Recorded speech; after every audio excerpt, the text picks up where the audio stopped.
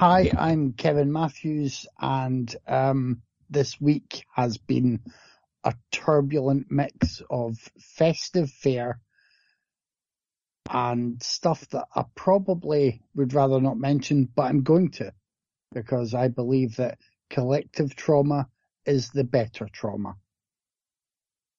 I'm Tyler Hosley, and I have this weird, sudden craving for Italian food. It's so bizarre. I'm Dave Gray, and this week I learned about the legend of Skull Crusher, which should become a Christmas classic any day now.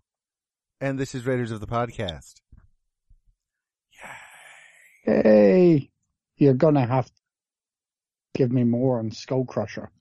No, I don't want to spoil Skull Crusher, because I watch Violent Night, and that's what Skull Crusher's from. It's so much fun. Like, I don't want to spoil it, because I know you haven't seen it yet.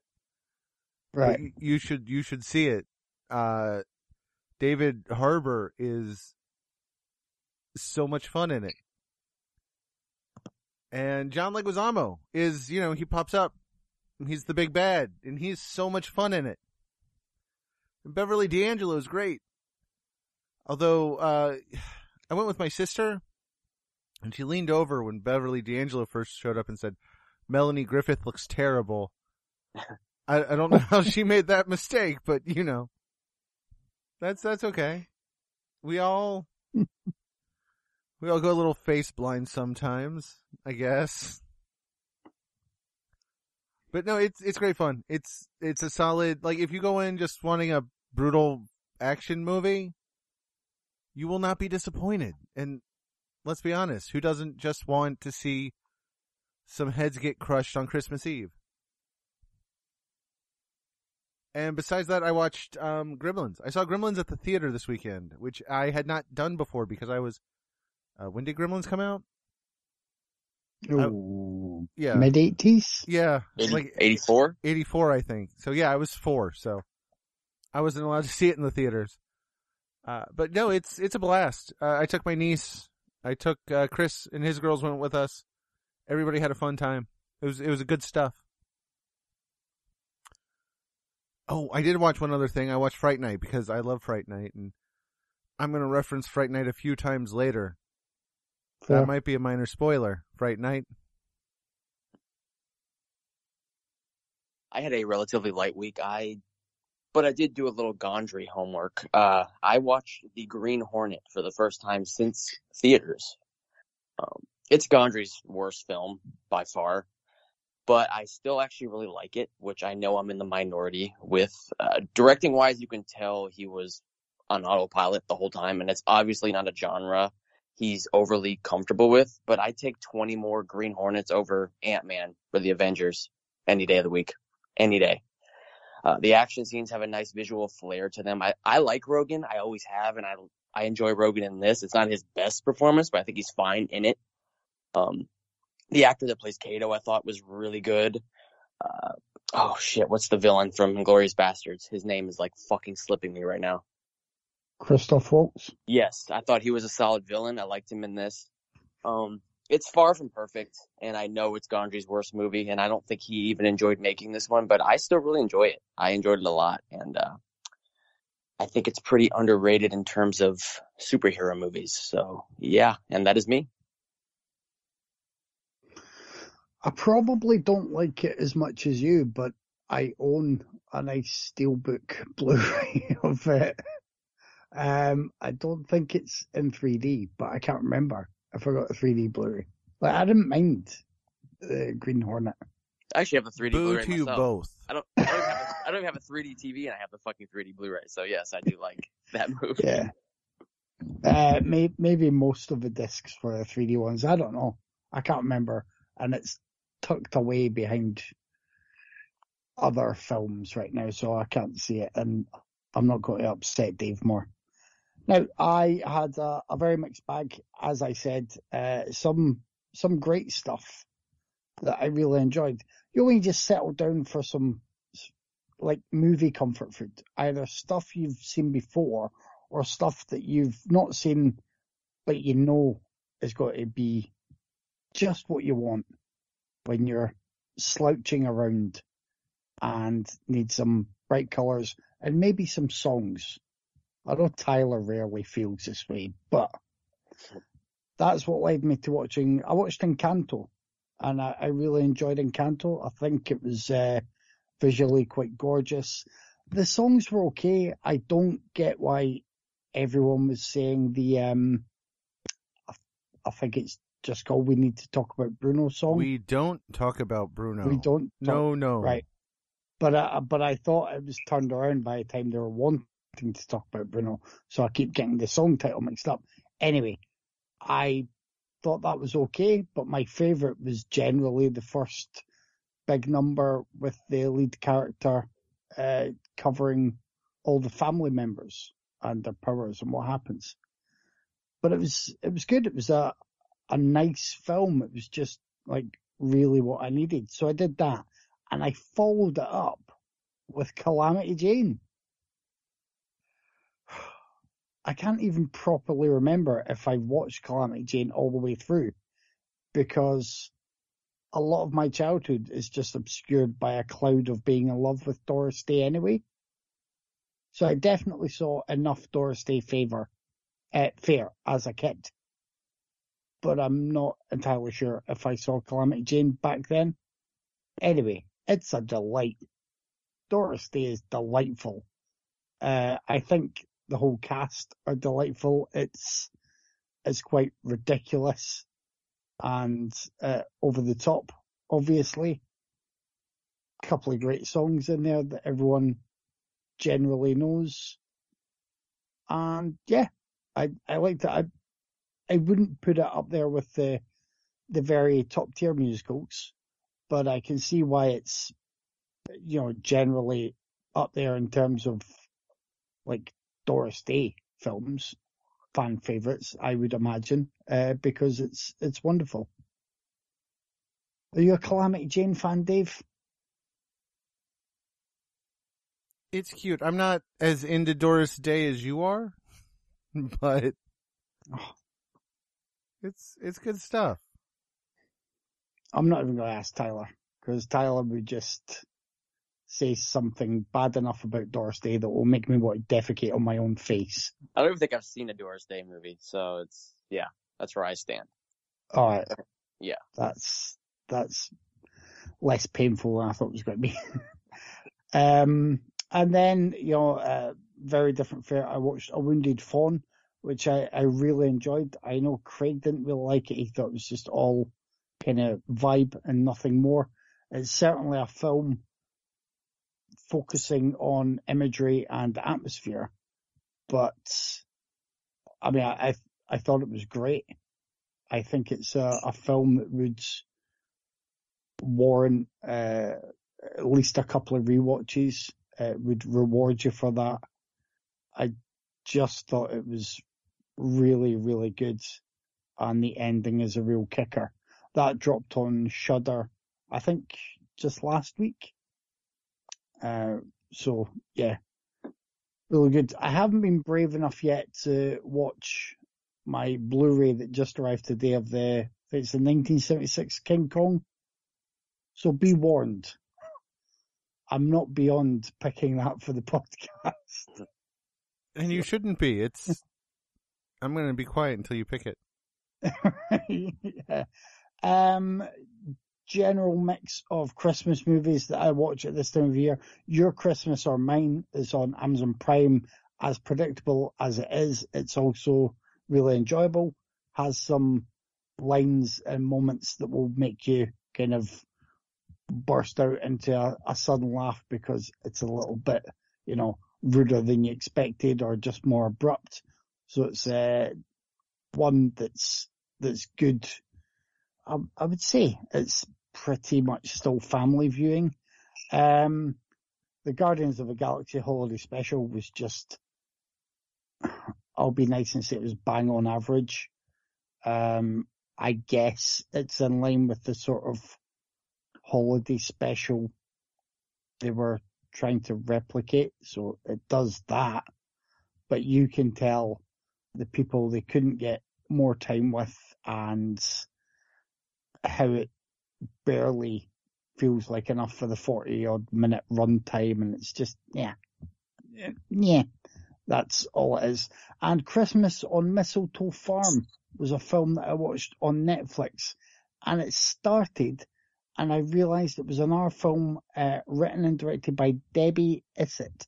Do you know the name Debbie Izzet? Not off the top of my head.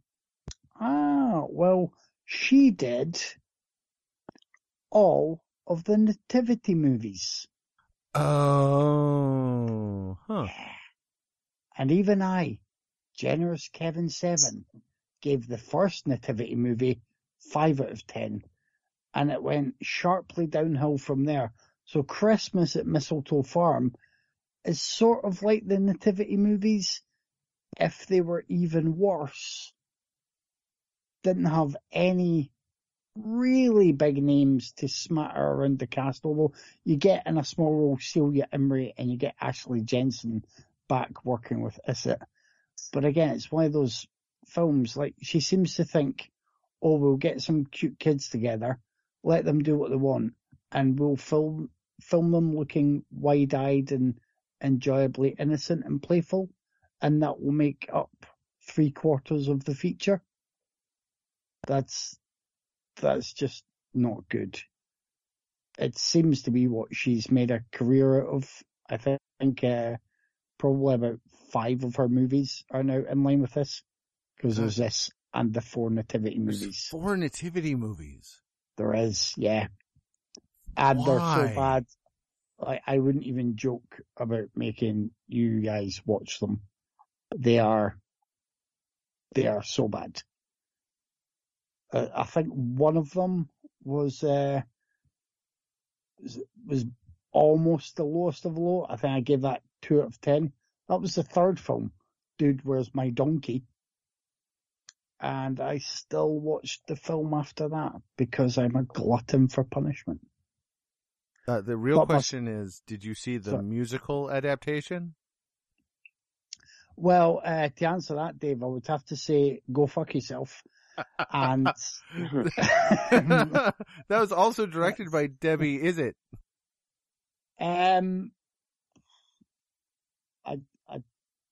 I think not. I saw Nativity 1, 2, 3, and then Nativity Rocks, and as far as I know, they are all done as films.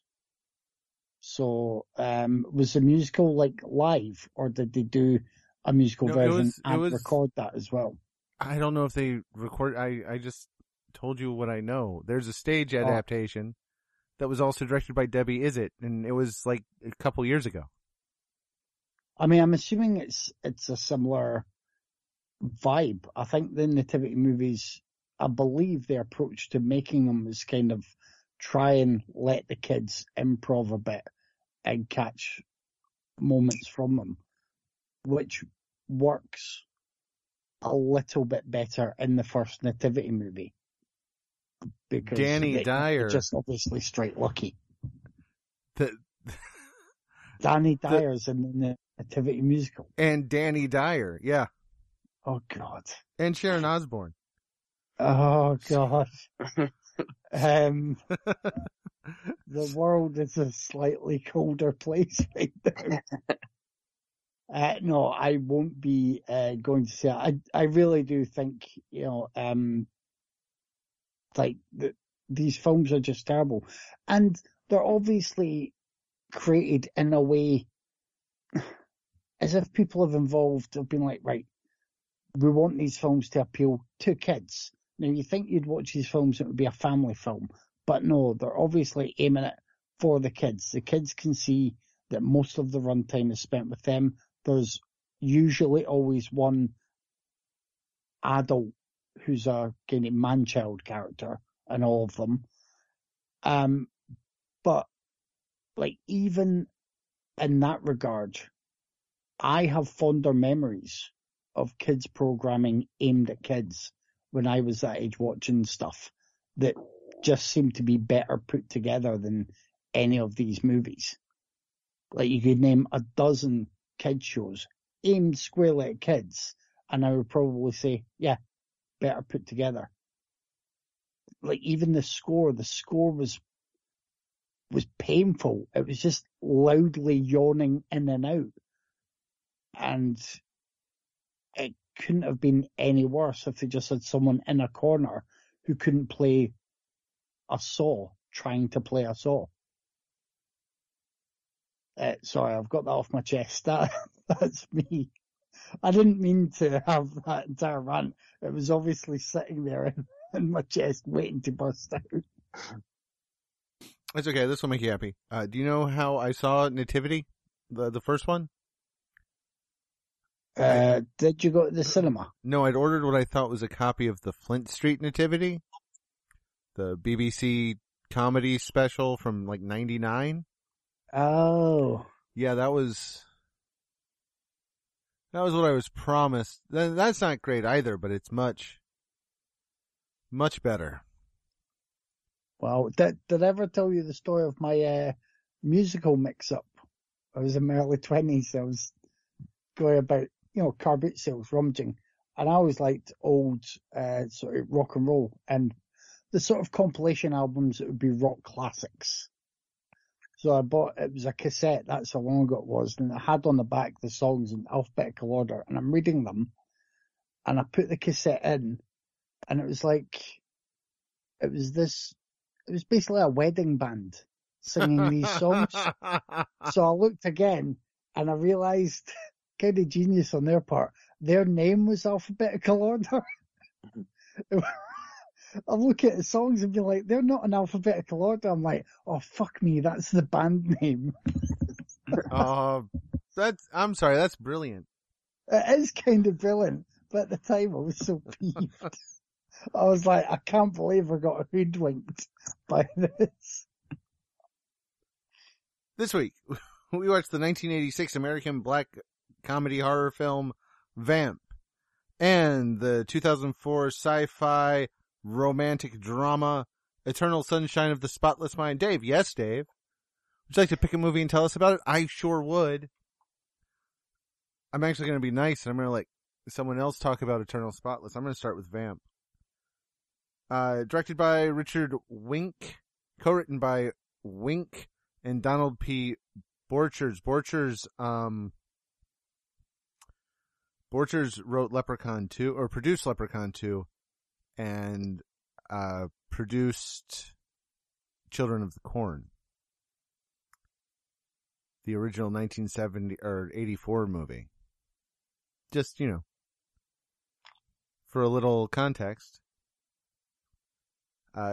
Chris Makepeace is a college student whose loudmouth friend somehow volunteers them to finding a stripper for a party that night in order to get into a fraternity. Unfortunately, they're just totally unable to find one in the phone book, despite that should have been pretty easy. So instead they end up on the rough side of a town with their pretty horrible comedic Asian schoolmate in a bar full of vampires. Okay. Full disclosure. This is the first time I've seen Vamp all the way through. I'd only seen it on television before. It's okay. I like it. It's not perfect. I think the movie takes a little bit too long to get going. And but once it does, it's a lot of fun. Chris Makepeace is fine. The girl who is Dee Dee Pfeiffer, sister of more famous Michelle, is really good. Gede Watanabe is, you know what? I like Gede Watanabe. When he pops up in things, he's fine, but the characters he plays in the 80s are all very, what's a good word for it, Kevin? They're all very, icky. Racially insensitive? Yeah, that's a good way to put it. they're all kind of icky. And in this case, he plays a guy named Duncan, who is just not just incredibly pathetic and kind of dumb and kind of obnoxious. He's, I'm not sure, did Getty's manager love him enough to get him so much work in a time when, let's be honest, it was really hard for Asian men to land so many roles in such a short period of time? Or did he hate him so much he got off on sending him out for the most embarrassing jobs on offer? Yes to both, maybe. But he's game. He does as fine as he can. Billy Drago's in it. He's kind of wasted because Billy Drago's always a solid antagonist, not so much here. It's okay. And when it finally gets going, it's a lot of fun. A lot of the jokes land. It's pretty fun. The problem is, like, the byline, the tagline for this, as far as I can think, is just lesser Fright Night. Because it hits a lot of the same beats, not as well. Grace Jones is visually striking. Fun fact, the chair, do you know whose body the chair is? I don't. Is it going to be Dolph? It's Dolph Lundgren. Oh, yes, it is. His body was cast for her dance piece chair. And visually, it's incredibly striking, that scene. And there's some other really nice little bits, like the couch that's obviously filled with blood. I mean, that's really cool. There's a lot of really cool things in it. But the movie never really gets the tone right. Dee Dee Pfeiffer's adorable. And she's really cute in it, but her character is so painfully dumb, she's aggravating. At no point do the vampires ever feel like a real threat, either. And then, when there is a confrontation that's supposed to have stakes, it just kind of, So, I enjoyed it. Don't get me wrong. It's a lot of fun. I will watch this again. I will finally buy this at a way overpriced out-of-print Blu-ray. It's just lesser Fright Night, though. I mean, at the end of the day, it's lesser Fright Night. It was a mistake not to let Grace Jones speak. Because, I mean, again, she's gorgeous, and there's some real striking imagery with her, but it kind of undermines the character.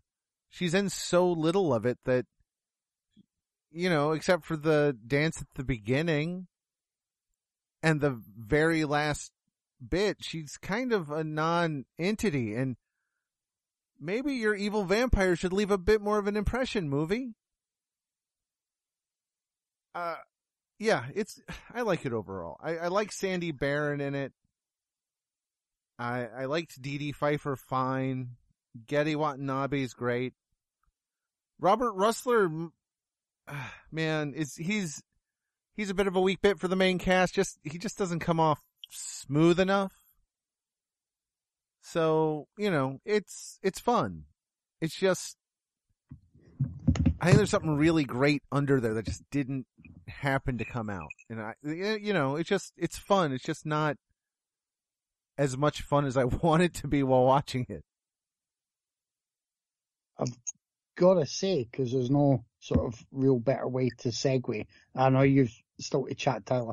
Do you have this on Blu-ray, T? I do not.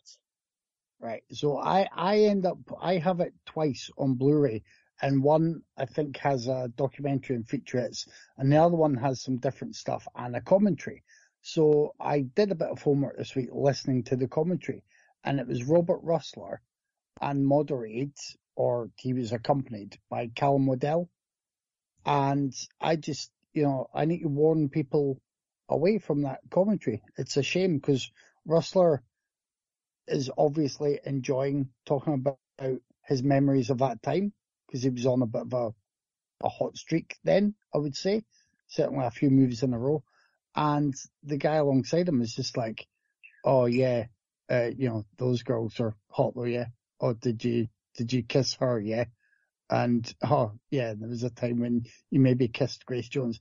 and it's really quite Ew. infantile and embarrassing. And this is coming from me and telling us. Yeah, it was like there's some little bits in there, but I wanted to know more about the movie. And Rustler tries to give a bit more of his recollections, and obviously it will only be, one part of the whole thing because he just knows his side of things, and he's trying to be nice and offer up some other tales as well and interesting. But yeah, I've got to just say, because you mentioned maybe looking out to buy it, Dave, I would probably advise to go for, if it's cheaper, get the edition that has the documentary and featurettes, and don't be too bothered about the commentary track. Noted. Thanks. No worries.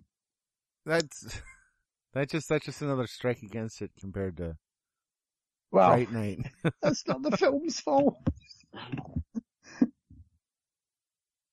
I'm hot and cold on this movie, mostly cold if I'm being honest. There's things I like in it and there's things I don't like at all.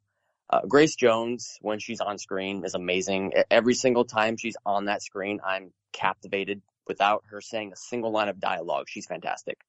And really the only truly memorable aspect of the entire movie. The strip club atmosphere has a nice sleazy vibe to it, and the vampire effects are pretty solid overall, and has some great lighting too. But the main cast, the frat boys, are so bad to the point that it almost takes me out of the movie. Corny dialogue, bad acting, unfunny humor. I didn't like any of the cast that wasn't Grace Jones, and Grace Jones isn't even in this fucking movie for like 5 minutes. So the rest of the runtime is spent with these generic ass frat characters straight from any 80s college sex comedy. Just generic. The Billy Drago and his gang, they're completely wasted, and I still have no idea why they're even in this movie. Patty, Because it feels like I mean, you got to fill that hour 30-minute mark.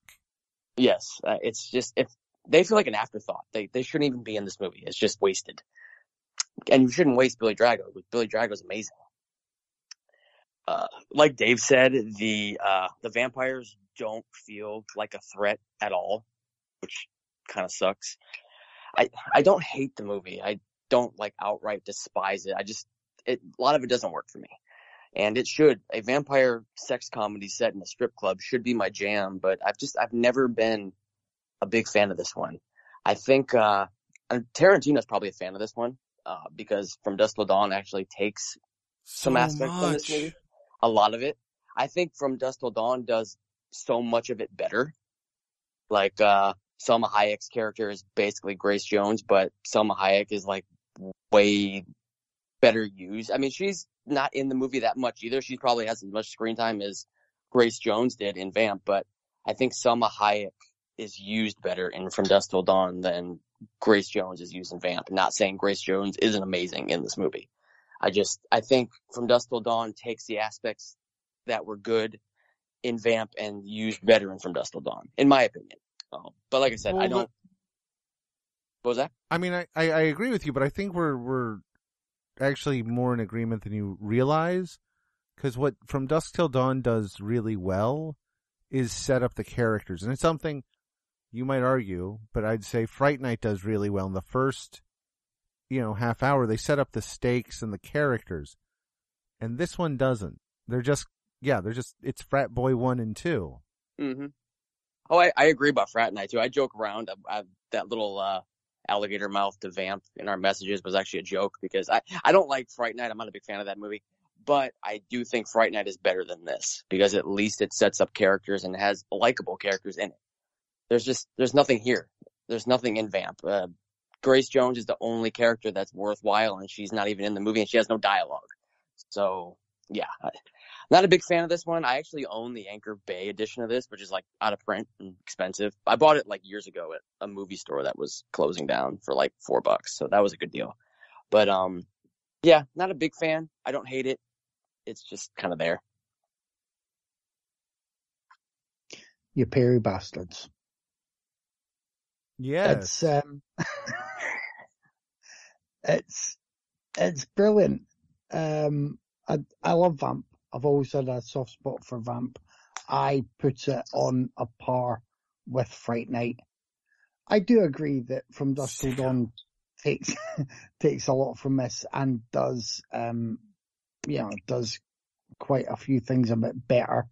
It certainly does the developing carnage better. The vampires feel like a threat in From Dusk Till Dawn, and you have a sensual, actual, sexy dancing striptease / burlesque act, rather than Grace Jones on stage terrifying people and waving her hand forward like a clawed paw at patrons. There was one point where a woman came on with I think it's a hard hat and like dungarees, something like that, and looks very unsexy. Nobody looks like they want to be dancing on stage. It's the unsexiest selection of sexy dancing that has possibly ever been shown. What is it with early 80s movies and strippers that don't, strip?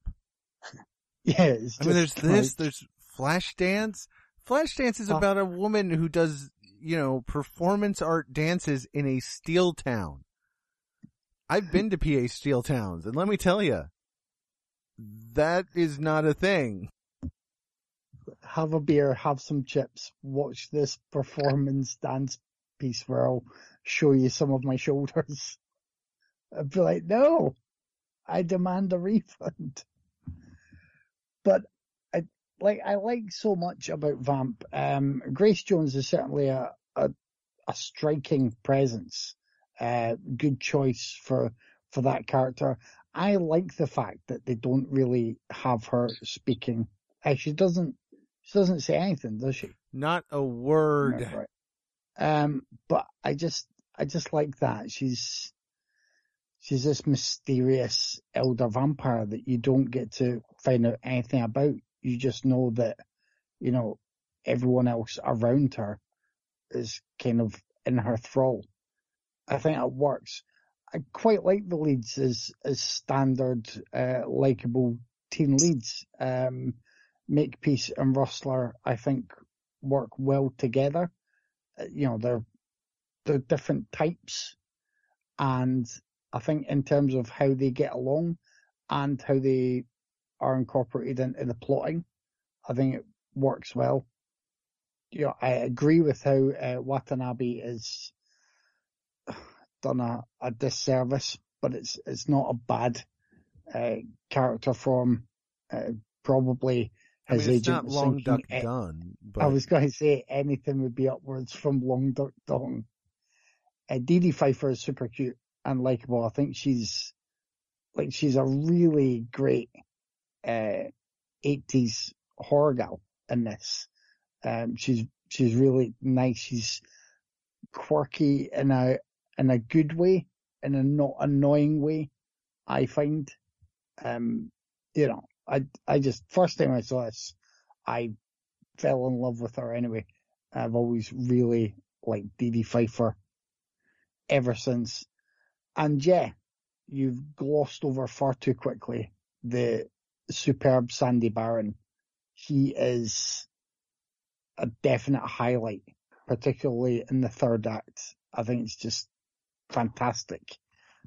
His main one or two scenes with the main character who's at third act talking to him. I think that's great, going about Vegas and what's classy and what's not.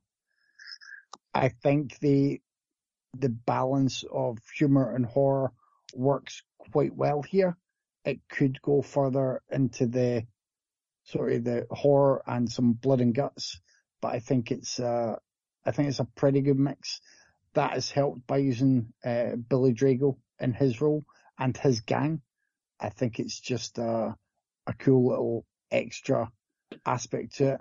But what I like most about this is generally the atmosphere and the strangeness of it. They have gone to this club and then they have basically gone through a doorway into this other world.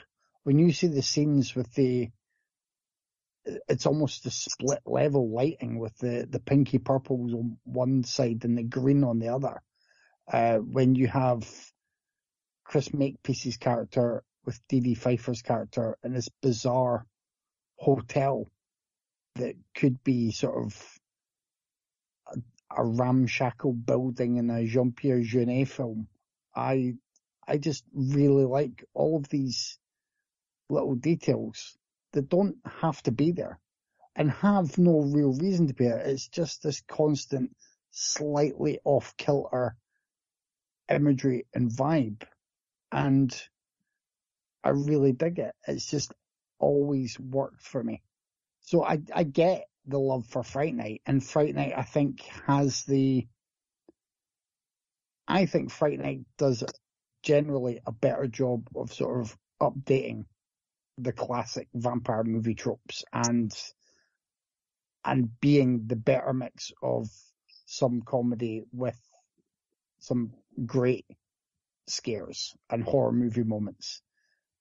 But I think Vamp comes really close, and I picked it because it tends to be one that isn't mentioned as much, and I have enough love for it to always want to mention it, especially if people have enjoyed From Dusk Till Dawn, or if they've already seen like Fright Night and and The Lost Boys and other popular 80s vampire movies. I've never thought this was sort of as well known. So it's good that hopefully others will check it out. And I prefer more people to agree with me. Although I hear you two not hating it. No, I didn't hate it. I like it more.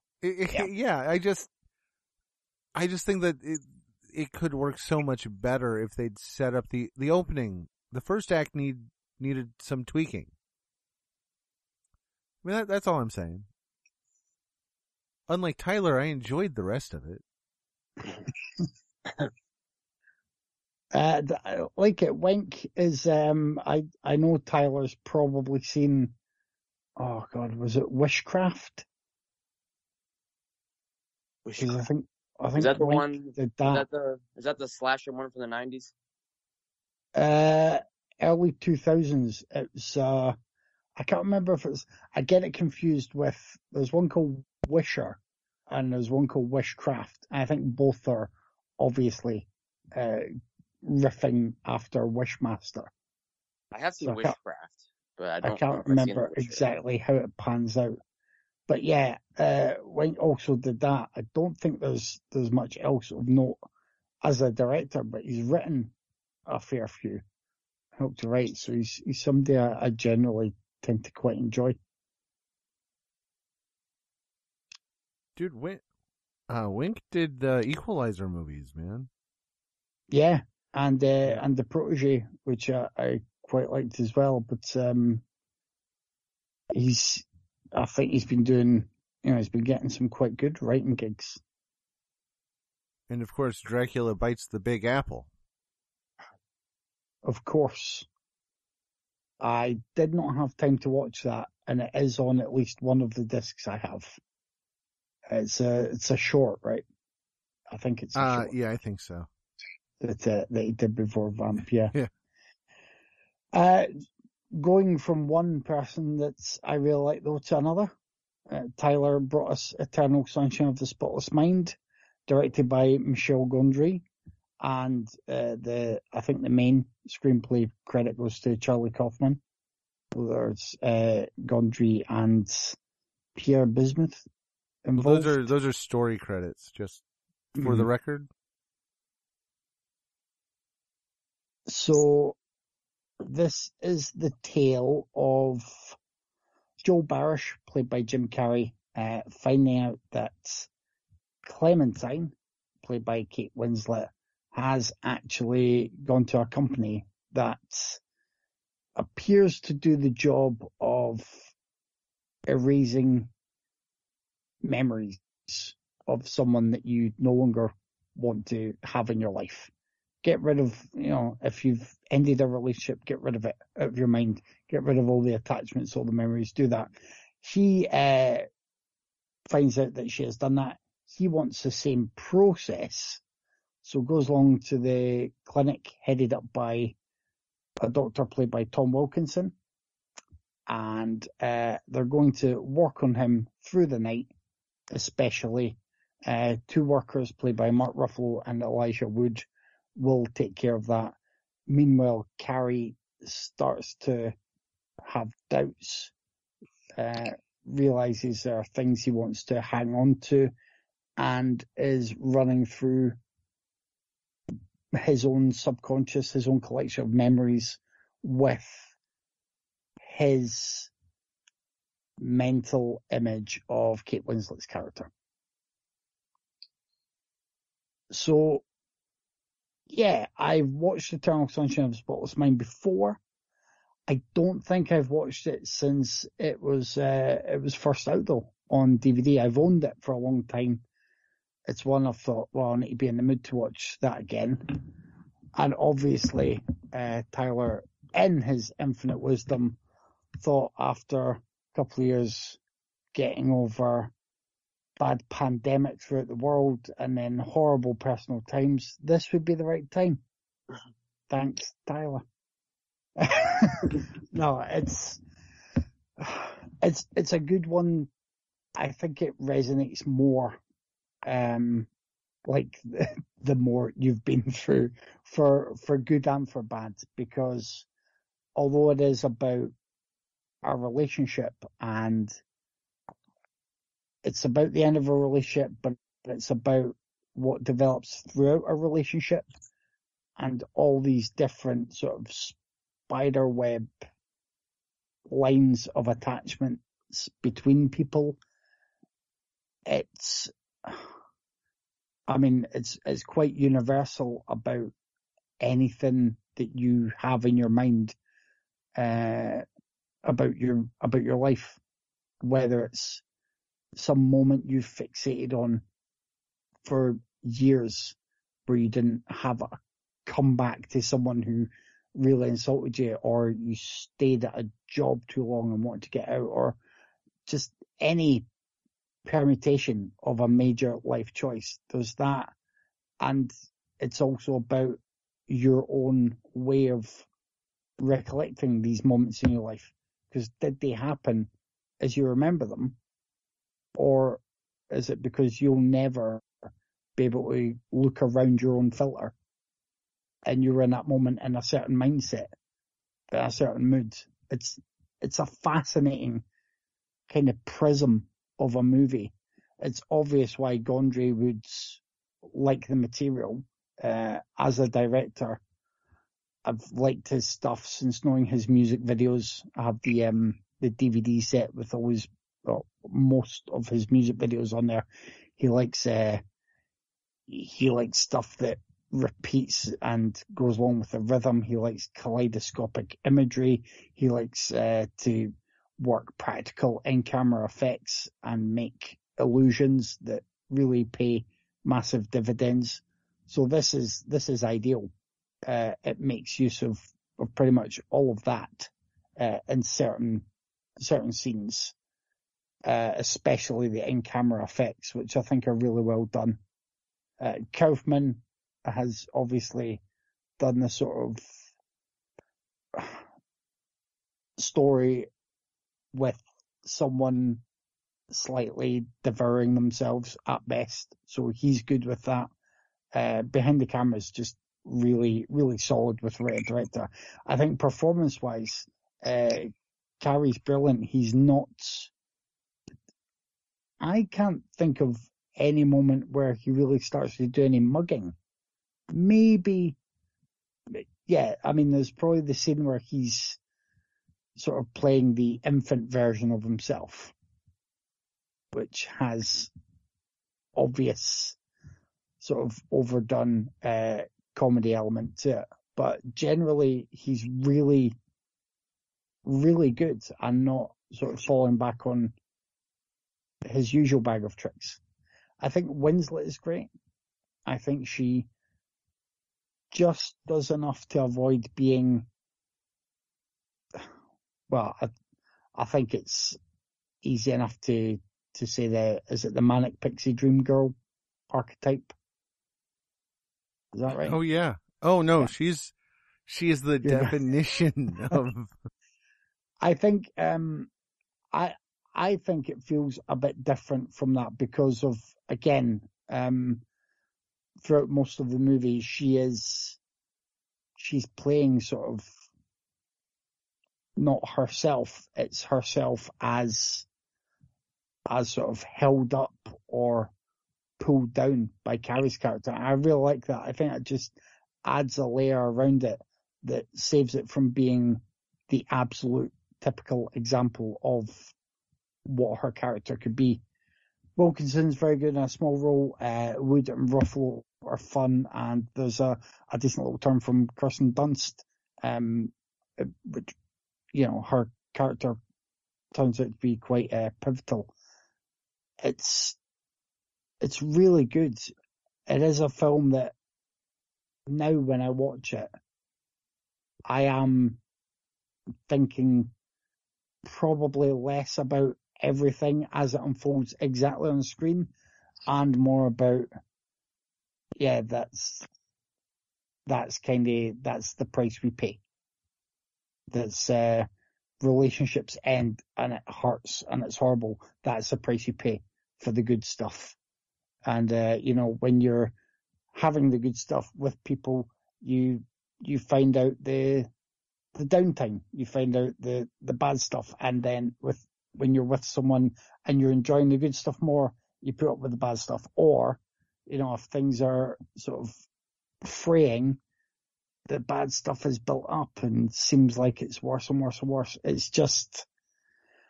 It's one I think everyone should watch. I think it's a great film. I would advise people to be sure that they're in the right kind of mindset to watch it without too many of their hang-ups dragging them down, because it is a film that will remind you of your hang-ups and maybe have you pondering the entire history of your life.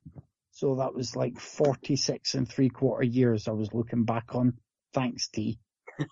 Thanks. You're welcome. That's me.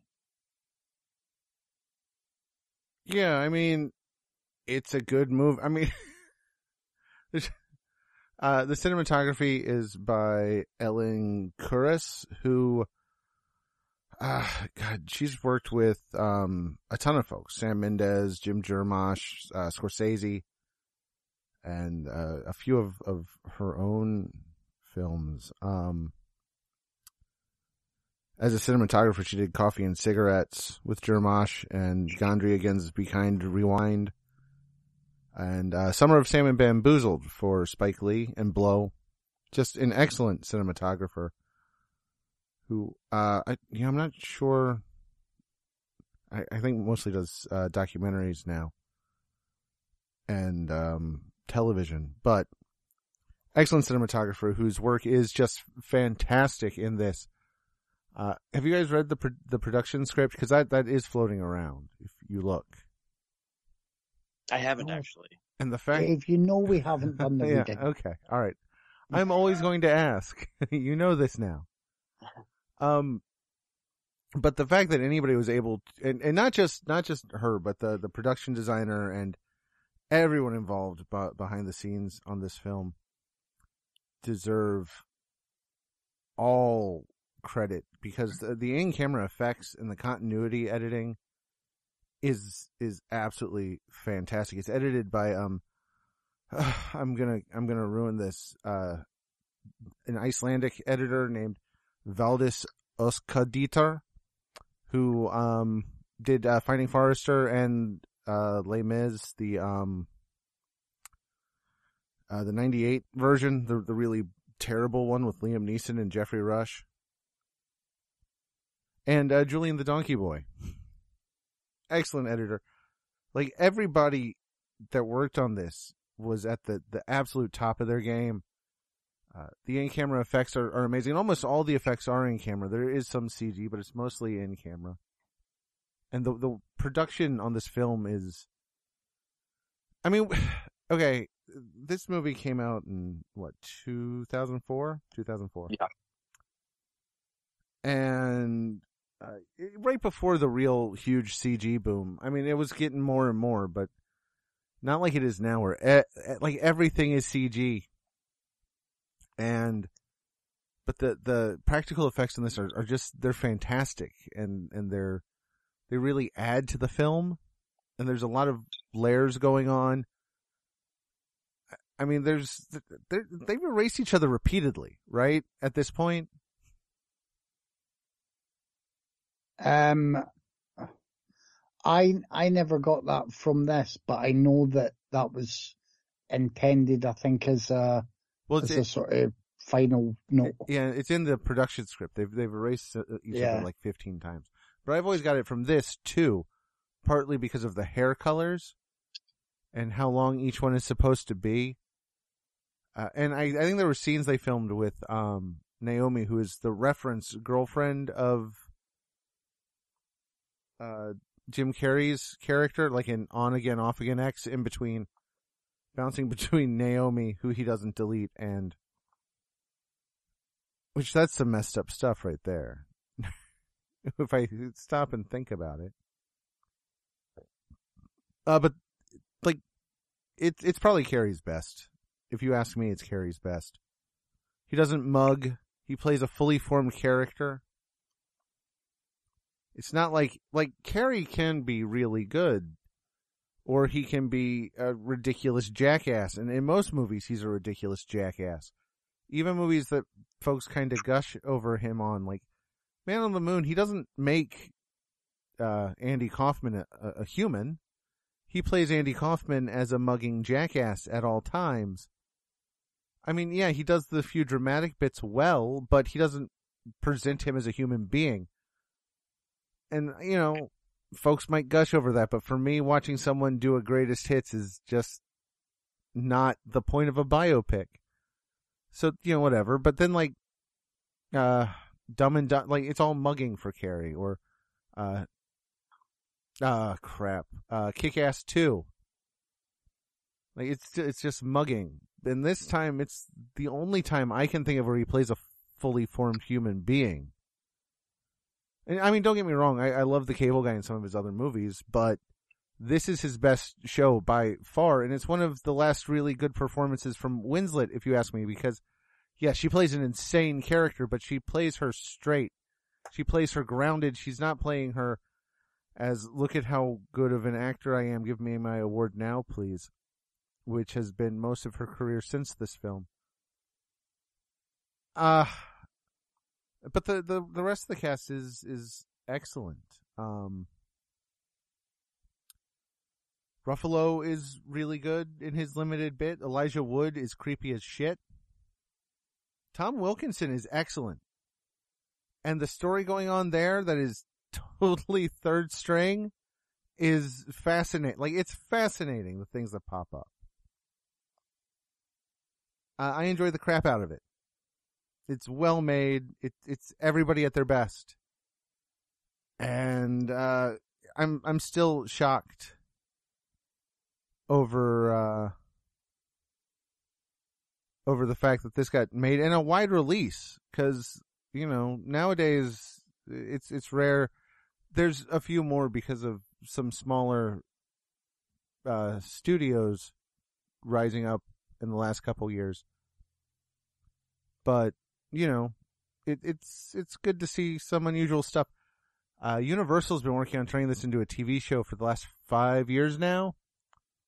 So when that eventually pops up, that'll be terrible. Anyway, it's a good one. Yeah, this is another favorite of mine. This movie is amazing. And it's the actual movie version of the saying, it's better to have loved and lost than to have loved at all. It's that quote put to film. Any human being that's been through a breakup or any life-altering event of any kind should relate to this movie in some way. Kaufman's script is incredible. It feels so fucking real, even though it's taking place in this weird science fiction romantic drama universe. Jim Carrey is absolutely just wonderful in this movie. It's the movie that showed me that Carrey could actually be brilliant, and that's not knocking his comedic work at all. I love him in comedy. But he's on a whole different level here. He feels like an actual human being, subdued, natural, and relatable. I adore him in this movie. I think he's really great in The Truman Show as well, another movie that I really love. Kate Winslet is also incredible in this. Honestly, I've never seen a performance of hers I haven't liked. Even if I didn't like the movie she was in, she's always good in that said movie. But she's adorable and sweet in this, and I love her in this. Her and Carrie have fantastic chemistry together, too. The supporting cast is really good. Mark Ruffalo, Kirsten Dunst, Elijah Wood, all solid. It's beautifully shot. I love the way this movie looks. It has some great handheld camera work in there, too. I love handheld camera work, and it's used so well here. I'll never forget going to the theater to see this opening weekend with a packed theater full of people thinking they were getting another Jim Carrey comedy, and seeing their hearts ripped from their bodies with how emotionally moving this film actually was. That was amazing. Just fucking amazing. It's a masterpiece, and I love all of Gondry's work. The Silence of Sleep, Be Kind, Rewind, really great comedy with Jack Black. It's probably one of Jack Black's best performances, actually. I love that movie. But this movie is truly something special, and any kind of life-altering event at all that you've been through, this movie is perfect for you. I've had a shitty year myself, and this is probably not the movie I should have watched, but I love it, and I watch it as comfort movie cinema, which is just weird. But I adore this movie. It's fantastic. Have you seen the music video Sugar Water, T? Sugar Water? I don't know. I don't think so. I think that's the name of the song. I can't remember the name of the band by Gondry. Have you seen it, Dave? I have, yeah. It's been a minute. It's so good. I've just looked up the details. Chibo Mato, I think it is, Sugar Water. Yeah, like, you should check that out. I'll try and find it for you. It's like, obviously 3.5 minutes, but it's two different sides that they interconnect. It's just great Gondry stuff. It's that time. It's time to pick one. And, for me, it's Eternal Sunshine.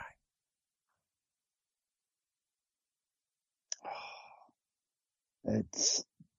I know, you don't want to say because he's going to gloat and he's going to make it a big deal, but yeah. Yeah, it's Eternal Sunshine. I won't gloat. Fuck. Yeah, Eternal Sunshine.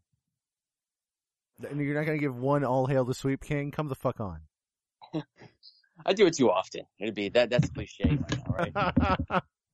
But awesome. It's tied with Vamp. Next week, it's Tyler gets another turn at bat, but so do I.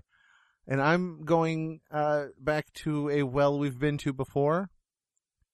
I'm going with a film in the Stray Cat Rock series, getting a little Mako Keiji on. Sex Hunter. Nice. That should pair up nicely with the 2001 romantic teen drama, Crazy Beautiful. Dear God, why am I caught in the middle of you two? Well, that's a complicated question, Kevin. First off, there's your masochistic streak, and there's general Scottish tending to like haggis, because that makes you think of guts, which makes you think of Tyler's picks. I mean, it's deep. It's ingrained into your psyche in a way that you can reach us on our Blogspot, our Facebook page. If you really need to get a hold of us, you can email us at raidersofthepodcast@gmail.com. As always, and don't forget to check out our YouTube, where Kevin does fantastic videos, and eventually we'll start uploading episodes there again. It's just, when I can carve out time to finally finish all the ones I've started working on. Until then, thanks for listening. Thanks for joining me, guys. I'll talk to you next week. See ya. See ya. Anytime. Ain't no sunshine when he's gone. It's not warm when